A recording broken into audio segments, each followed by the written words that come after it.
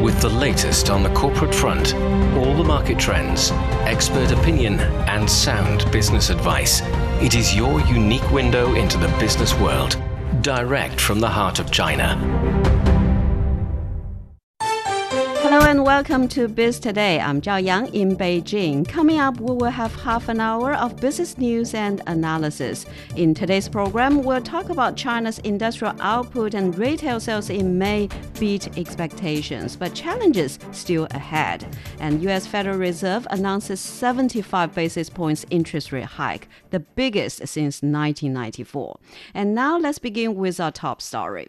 China's major economic indicators for May improved marginally and beat market expectations. This shows signs of good momentum of recovery and gradual easing of the negative impact from the COVID pandemic. Figures from National Bureau of Statistics show that China's value-added industrial output, an important economic indicator, went up 0.7% year-on-year in May.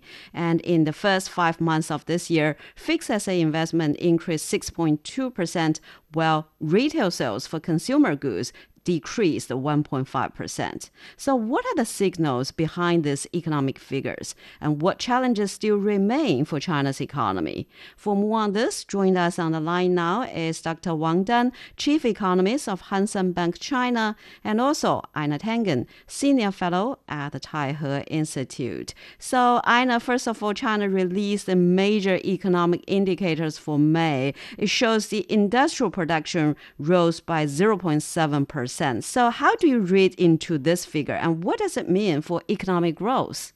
Well, I mean, you're measuring the figure against April, which was negative 11.1. So you're seeing momentum in the right direction. And then, so a lot of economic data was released. You know, the fixed asset investment in the first 5 months of this year jumped by 6.2%. So what are the focal areas of the investment projects this year, and are they implemented smoothly? Most of the projects are in the infrastructure spending, especially big projects in energy and water. A lot of them are concentrated in central and western China. There are, of course, some new infrastructure focusing around the big data or new energy, but also the traditional ones centering the railroad, expressways, or even rural highways or bridges. So the implementation of them have so far having a very strong momentum because China has been relying on fiscal expansion this year to bolster growth. And actually, it is expected that the speed will pick up again in the second half of the year. And so, Ina, so when we talk about China's economy, people are always talking about, you know, the big cities, Beijing, Shanghai, Shenzhen. But the vast majority of GDP of China is also coming from central and western area, right?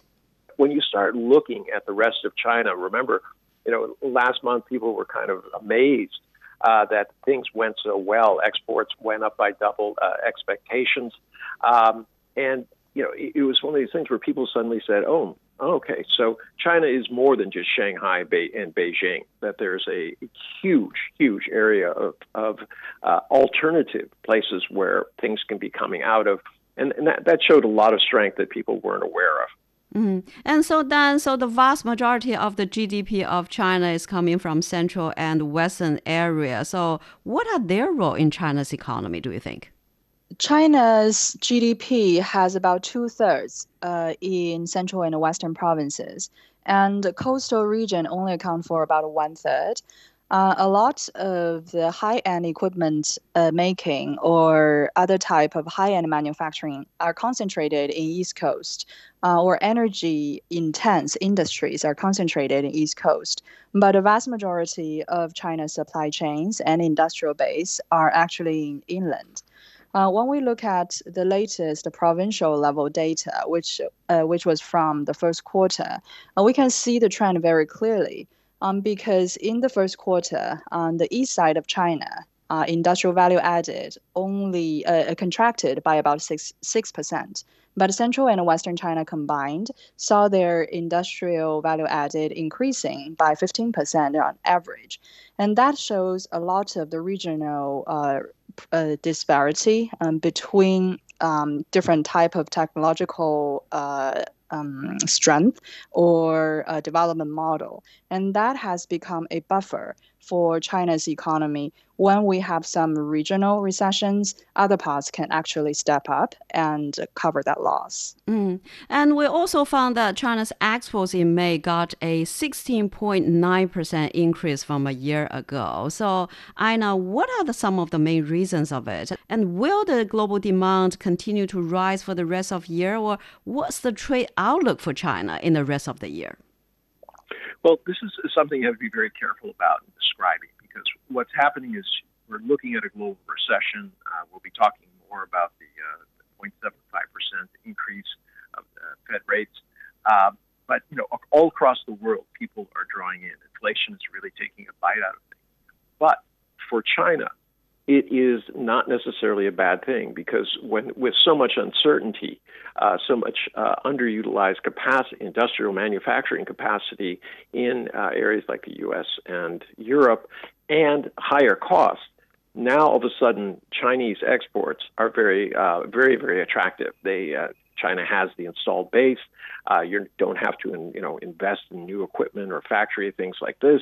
So China's existing base will continue to be a strong source of everything that is needed throughout the world, even despite the fact that overall consumption and expenditure in the world will probably be going down. So it still looks very, very good for China, and it's one of the reasons that Li Keqiang was out there saying that what we're going to do is we're going to prime the pump by relying on exports. That will create jobs. That will create disposable income, and that will put us back into this issue of a consumption economy. And so then I want to ask you two questions. What do you think is the trade outlook for China? And also, there are also some concern that Vietnam will overtake China's role as the factory of the world, as is, the first quarter export value exceeded that of the city of Shenzhen. So what do you think? And what's the relationship between China and ASEAN countries in terms of, manufacturing in the global supply chain? And I'm not pessimistic about the trade outlook for China. There can be a recession in US or Europe in the second half of the year, and their demand for China's export would decline. But we can still see that China's overall export of consumer goods and industrial intermediate inputs have been at a historical high, although the growth rate has slowed from last year. This has showed a strength in China's role in the regional and global supply chain. And you've mentioned the Vietnam and comparing that to Shenzhen. And that's exactly the point. It can only be compared to Shenzhen, and that's a small fraction of China's whole industrial capacity. If we look at the export coming from Vietnam and comparing that to China, in the past couple of years, Vietnam's export has increased tremendously, but it's still only about 1/10 of China's export. So there is no substitution there. If any, there's the kind of complementary relationship between the two countries. China would export some of the raw materials, intermediate goods, and Vietnam take it, assemble it, and then export to European or American market. I wouldn't say that ASEAN countries, including Vietnam, can pose really a threat to China. Their production capacity combined cannot even match China's manufacturing capacity in the world. Well, then also the retail sales went down 1.5% in the first 5 months, while the overall unemployment rate in cities was 5.9% in May. So what's your take on China's employment market this year, and how serious is the problem? The job market overall has been quite weak this year for good reason, because companies are trying to cut costs to cope with the economic downturn. And the first thing they would resort to is always by laying off some workers, or at least temporarily letting them go. And we've seen this trend accelerating after the lockdown in Shanghai. But for a lot of the SMEs and self-employed businesses, if the economy bounced back in the second half of the year, those smaller businesses would also rebound very quickly. That's why we call them like the small ship can shift their directions very quickly. In the past 20 years, they've shown their resilience over and over again. Like they die fast, but they recover fast as well. For the retail market in general, there was the fundamental weakness because the income growth have slowed. And that cannot be really reverted very quickly unless we figure out a way to increase people's income. I think it's more of a midterm and long-term effort rather than a short-term boost.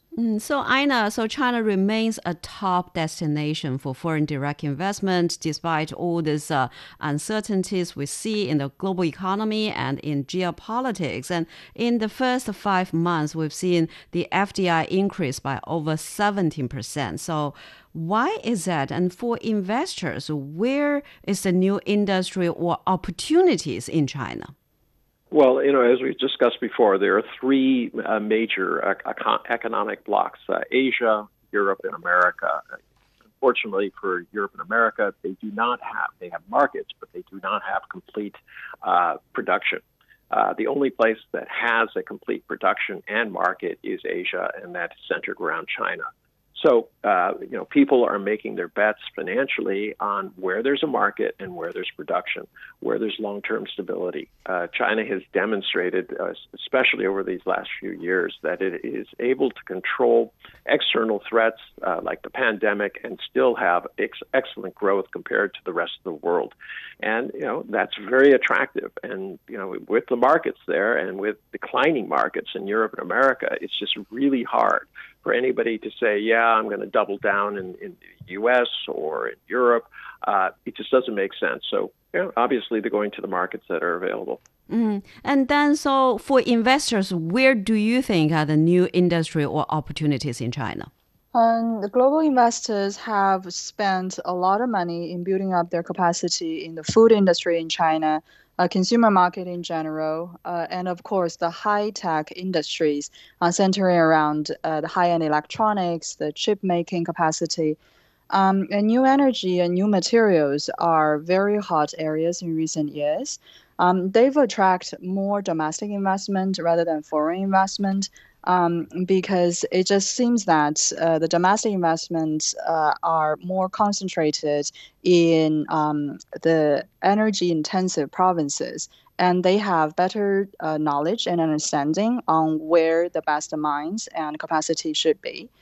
The pharmaceutical and biotech industries are attracting a lot more foreign attentions, and they need a lot of the talents and sometimes the tech transfer from foreign firms or some kind of collaboration between scientists in different countries. So those areas have been increasing very fast. In fact, their employment have been expanding even with the current lockdown. And I can see great potential in the coming years that they will attract even more foreign investment. And Aina, so when we talk about the economy, we have to mention the expectations for businesses. And that's where the confidence to invest and to expand comes from. And we have to have strong expectations, and then we couple it with now the implementation of the 33 comprehensive measures released by the State Council to support the economy. So do you expect May's positive momentum to continue? And what do you expect for China's economic activity in the coming months? That's a lot of questions. Anyway, so let's take it this way. Let's put the picture into context. What you had was a downturn. Concerns by the central government said, look, we got to, and the downturn was due to COVID, external forces. They said, we have to push things along. They put out the 33-point plan. They called 100,000 people together. They said, everyone comes up with a plan. We need to concentrate, especially on small, medium-sized enterprises, because they, produce, 90% of new jobs, and et cetera. And they're the greatest contributor to the country's GDP. Question is how you do that, and that's part of the puzzle. And that's why I keep going back to why Li has emphasized exports out there. And he was right, with this number of, blockbuster number of 16.8% increase in exports, doubling even the most optimistic estimations out there, it's clear that China has a path forward.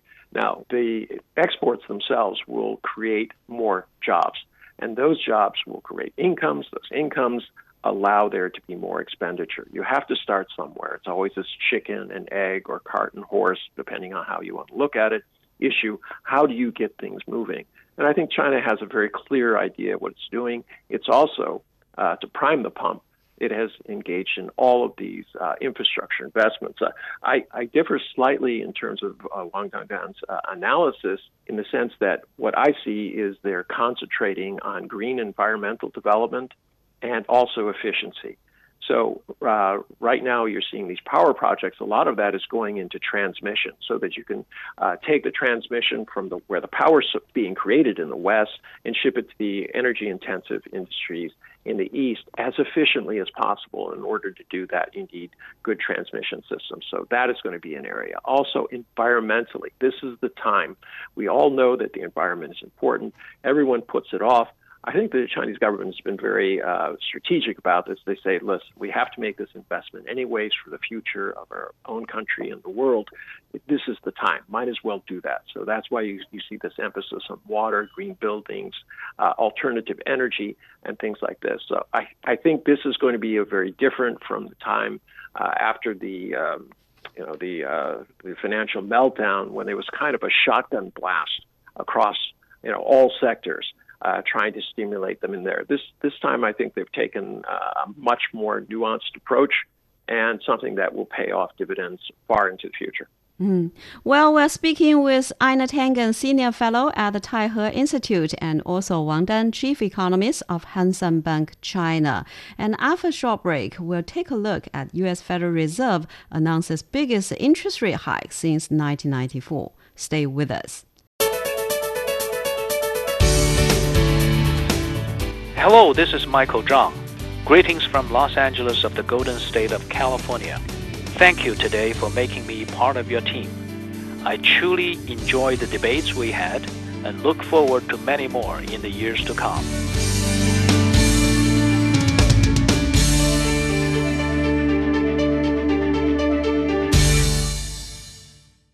You're listening to Biz Today. I'm Zhao Yang in Beijing. The U.S. Federal Reserve raised its benchmark interest rate by 75 basis points, marking the biggest rate hike since 1994.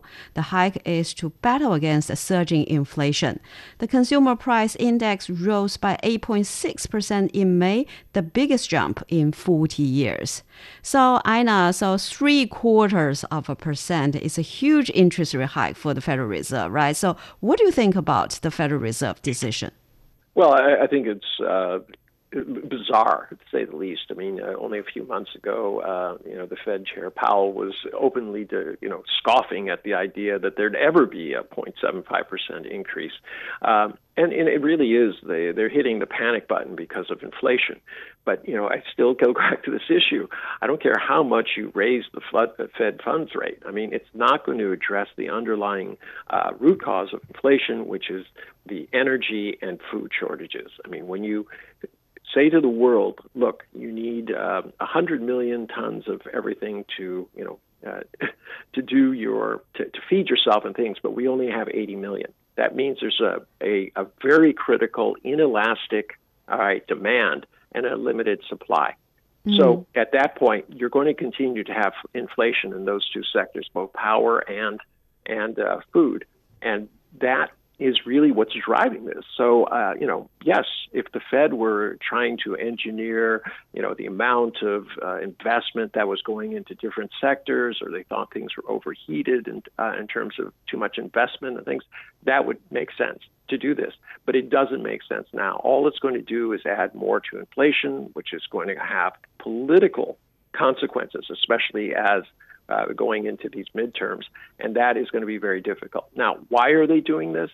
They're hitting the panic button because they anticipate a recession, possibly a depression, and if that happens, they want to have ammunition to reinflate the economy.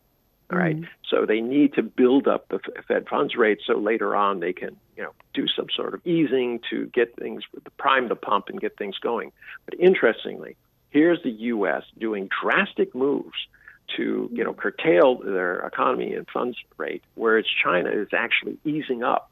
This tells you a lot about the situation in the world today. So then you are an economist. So from your perspective, what do you think about the Federal Reserve decision? I think it is something they have to do because the Fed had been putting off raising the rates for the longest time. They kept thinking that this inflation is only transitory. It turns out it's not as transitory as they thought it would be. The supply side of constraint isn't going away anytime soon. And they want to contain inflation because there is a high risk if they cannot do that. And the way they do it, though, is by slowing down demand. And when you raise the rates by this much, it will firstly be reflected in actually the property market.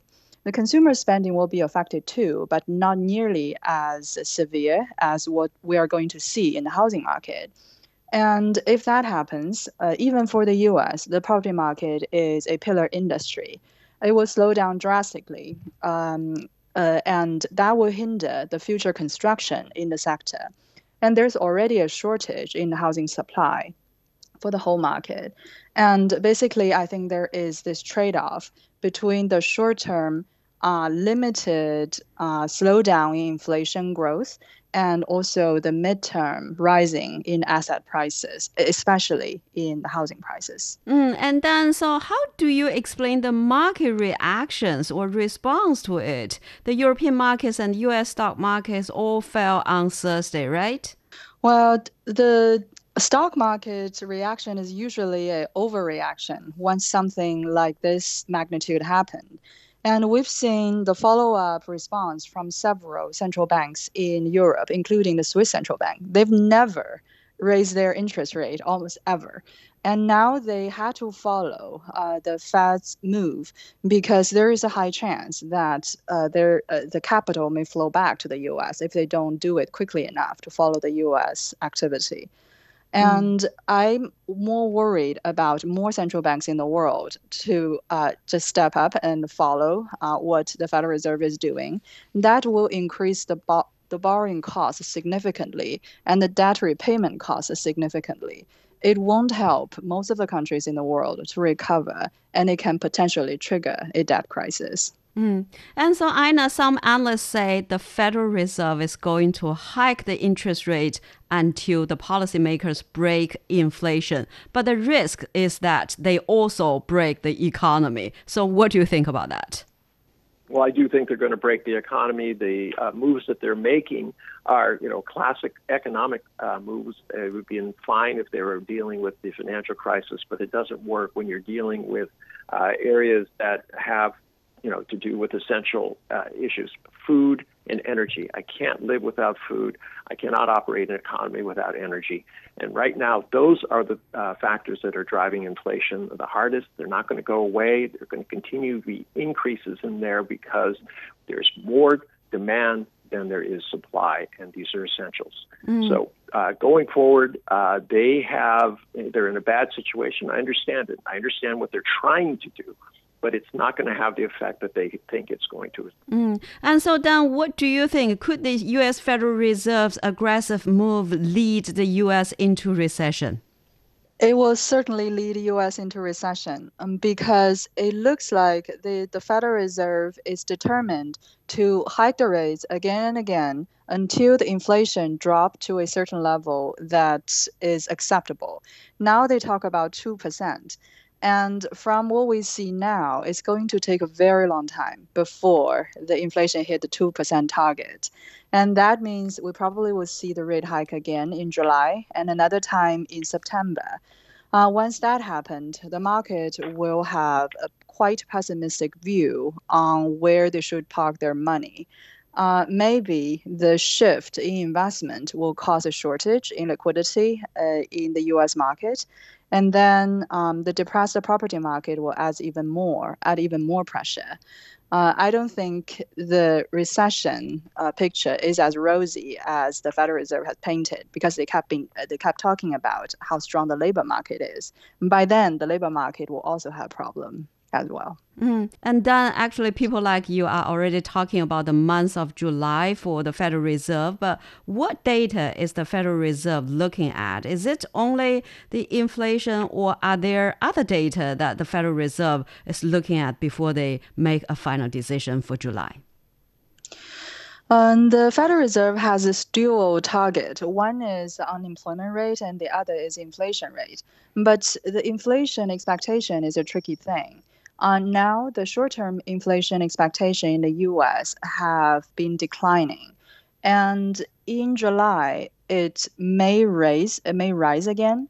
And that might mean that the Federal Reserve would have to keep up their intensity of the rate hike.